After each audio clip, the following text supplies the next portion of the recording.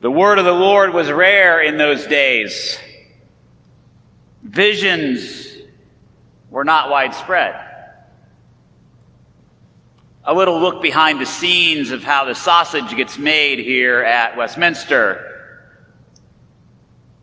Well, let's just talk about this week. Tomorrow is what day? What are we celebrating in this country, in most places? Martin Luther King Jr. Day. So we're celebrating civil rights, African Americans, the getting rid of slavery, but all the permutations of how that comes down to us now. What's happening on Wednesday in our country? Right? The inauguration of a new president and a new vice president. Just a couple weeks ago, we had a riot in our capital. You would think that for a preacher, all of this makes for a very rich stew of something to have something to say. But the word of the Lord was rare in those days. Visions were not widespread. That's been sort of my thing this week. What does one say anymore in the midst of a pandemic? Politics, which have added a particular, I think, tiredness that make it even more difficult for some of us to see, hear, and experience God. Because almost literally it has become like noise for us. We are so thrown off of what we thought was right, was how things worked, that I hear people saying over and over and over, I just can't believe, I just can't believe, I just can't believe, I just can't believe. This is unthinkable. These things that are happening, these things that are going on. How can I talk to my family? How can I talk to my friends? How can I have a conversation with someone who believes that? And I think it makes all of us tired, sad, hurting.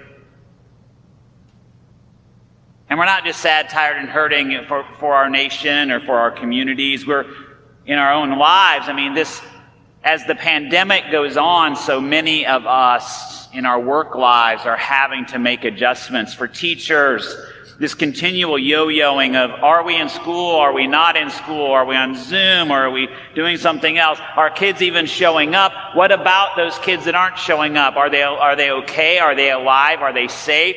Like, what's happening? And for those people who have their own businesses or work with other businesses, like, what's going to happen when PPP loans aren't available anymore? Or what's going to happen? When can we fully open up? When can we get back to things? I know I'm going on and on about this, but just, I know that that's what's happening with you, and I wanted to just open that up, that it's okay. It's okay to have that noise, because it's noise for all of us. And then we wonder, I think, in these times, like, where is the leadership? Where are those who are, as we would say it in the church, called to step up and to lead with reason and with truth and with faith and with facts? Where are those people? Because it seems like those who are raising their hand and saying, "Here I am," the loudest, and who are getting the most press, are saying things that are just preposterous. Or at least, if you actually do your fact-checking, you go, that's not actually true. That's not actually what happened. And so we hear these people who are saying, well, I'm here to lead, and we wonder where they're leading us. Well, how does that relate to the Scripture? The word of the Lord was rare in those days. Visions were not widespread. Eli, the priest of the Lord, had 2 sons. And Eli was a decent priest. He was a decent man, but his sons were horrible.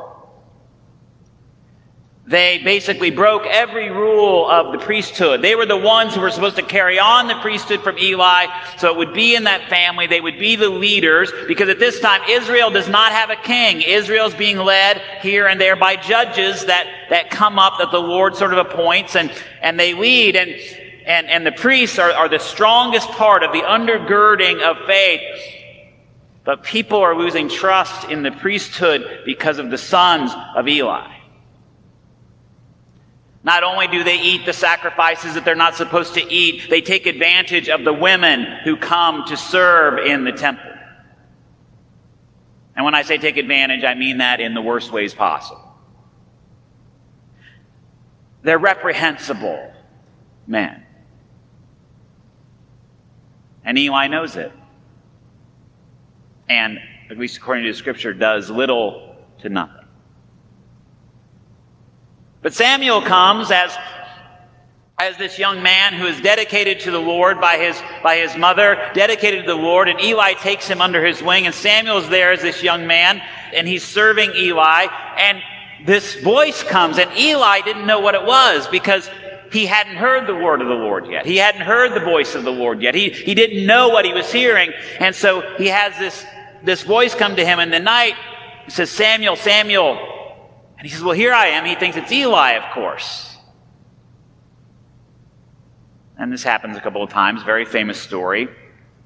Eli finally figures it out. It's like, this is the Lord speaking to Samuel. I mean, Eli was like, couldn't even get it because the Lord probably hadn't spoken to him for a while. And he gets up, and the next time after the Lord calls him and says, "Here I am. Speak, for your servant is listening." And God says, "I'm about to do something that is going to make both ears of anyone who hears it tingle." And God doesn't mean in a good way. Now, there's all kinds of news that makes our ears tingle, right? We get that call from the doctor. "I've got news on your tests." You get a call from the school about your son or your daughter. We hear things on the news that make our ears tingle. I don't know about you, but that Wednesday, January 6th, like that, my ears were tingling in a way that I hadn't had them tingle for some time. And so he calls Samuel, God calls Samuel, and it isn't like, "Oh, come along, I'm going to have you do something easy right off the bat. I'm going to ease you into this." No. I've got a word for you, and you've got to take it to basically the most powerful person in Israel, and it's about the end of his line. It's a hard truth because people of faith have to face the trouble that we create. We have to face the complicity that we have in the systems and the structures that oppress people. And so Samuel is called individually to speak of a change that's going to happen in the community of God, that Eli's line is going to end. And Samuel will become the anointer of kings. Because you see, Israel, because they get tired of having these random judges, they're like, "We want to be like everybody else, and we want to have a king. Because that's a good idea." Even though God had said from the very beginning, the kingdom that we have here is, I'm the Lord, I'm the king, if you follow me, then things will be well with you. But no, the people of Israel begin clamoring for a king, and so Samuel is the one who ends up anointing the first kings of Israel. But what qualifies Samuel? Not a thing. He's young. What qualifies him is he listens. He listens for the word that comes to him from God. As we move into the New Testament story of Jesus calling those disciples, most of us, I think we look at the disciples and we're like, wow, look at these disciples, look at what they did, especially after Jesus is resurrected. We look at, wow, they went on and they served the church and they served the widows and the orphans and then they spread the message of God and they interpreted what Jesus was about and they did all these things. But who were they before that? They were just people. It doesn't say in the scripture that Jesus, had a vetting process and he looked at their resumes and their CVs like, this person. Jesus says in this script passage, I saw you under the fig tree. And I suppose we could infer that Jesus knows more about people than what we realize, but the call that comes individually is a call into a community that follows Jesus, that discerns Jesus' word, and then serves that word. When we say, here I am, we are not putting ourselves out as the mouthpiece, except for to be the mouthpiece of the word of God. And that's what ought to humble a preacher every time a preacher gets up to talk.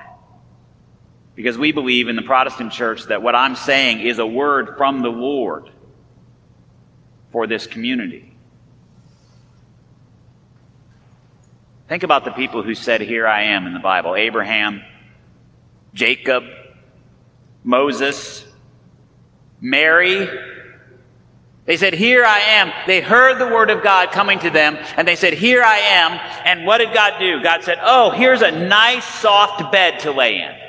That's what you get to do. I'm calling you into doing something easy and comfortable. Right? Wow, don't I wish? For every one of them, Abraham, Jacob, Moses, Mary, the call is as an individual, but called into community, called to a difficult service. So you and I who said that we want to follow Jesus, may I understand, I want to say, God, can it be easier, please? Could you make the world work a little better, please? I'd like to just go about my life, please. But when we say, here I am, we are called, as Micah says, to act justly, to love mercy, to walk humbly with our God, and we start by listening. We start by listening to the Word, because the places that we know we can find Jesus are in the Word and in the sacraments. Those are the first places. And just think about that. In the Word and in the sacraments, in the bread, in the wine, in the water, in these mundane, everyday things, we find Christ. We find God speaking to us through these things. If we will but listen, if we will but follow. But it is a call to face ourselves. It is a call to look honestly and humbly at ourselves, not to run around and say, oh, everything's going to be fine and we're just waiting for the great by and by and everything's going to come up roses. Yes, we live with a great hope. We live with a great hope that the money that is spent on politics and war will be moved to being spent to lift others up, to care for our communities. We live with that hope, but we live with the honesty and the realization that we have been complicit in things that continue to hurt people. And we don't have any special gifts. God calls us individually into community for difficult service. Martin Luther King Jr. said this: Everyone can be great because everyone can serve. And when we say, "Here I am," we are being called not to be served, but to serve. Not to become great in the eyes of the world, but to become humble and great in the eyes of God.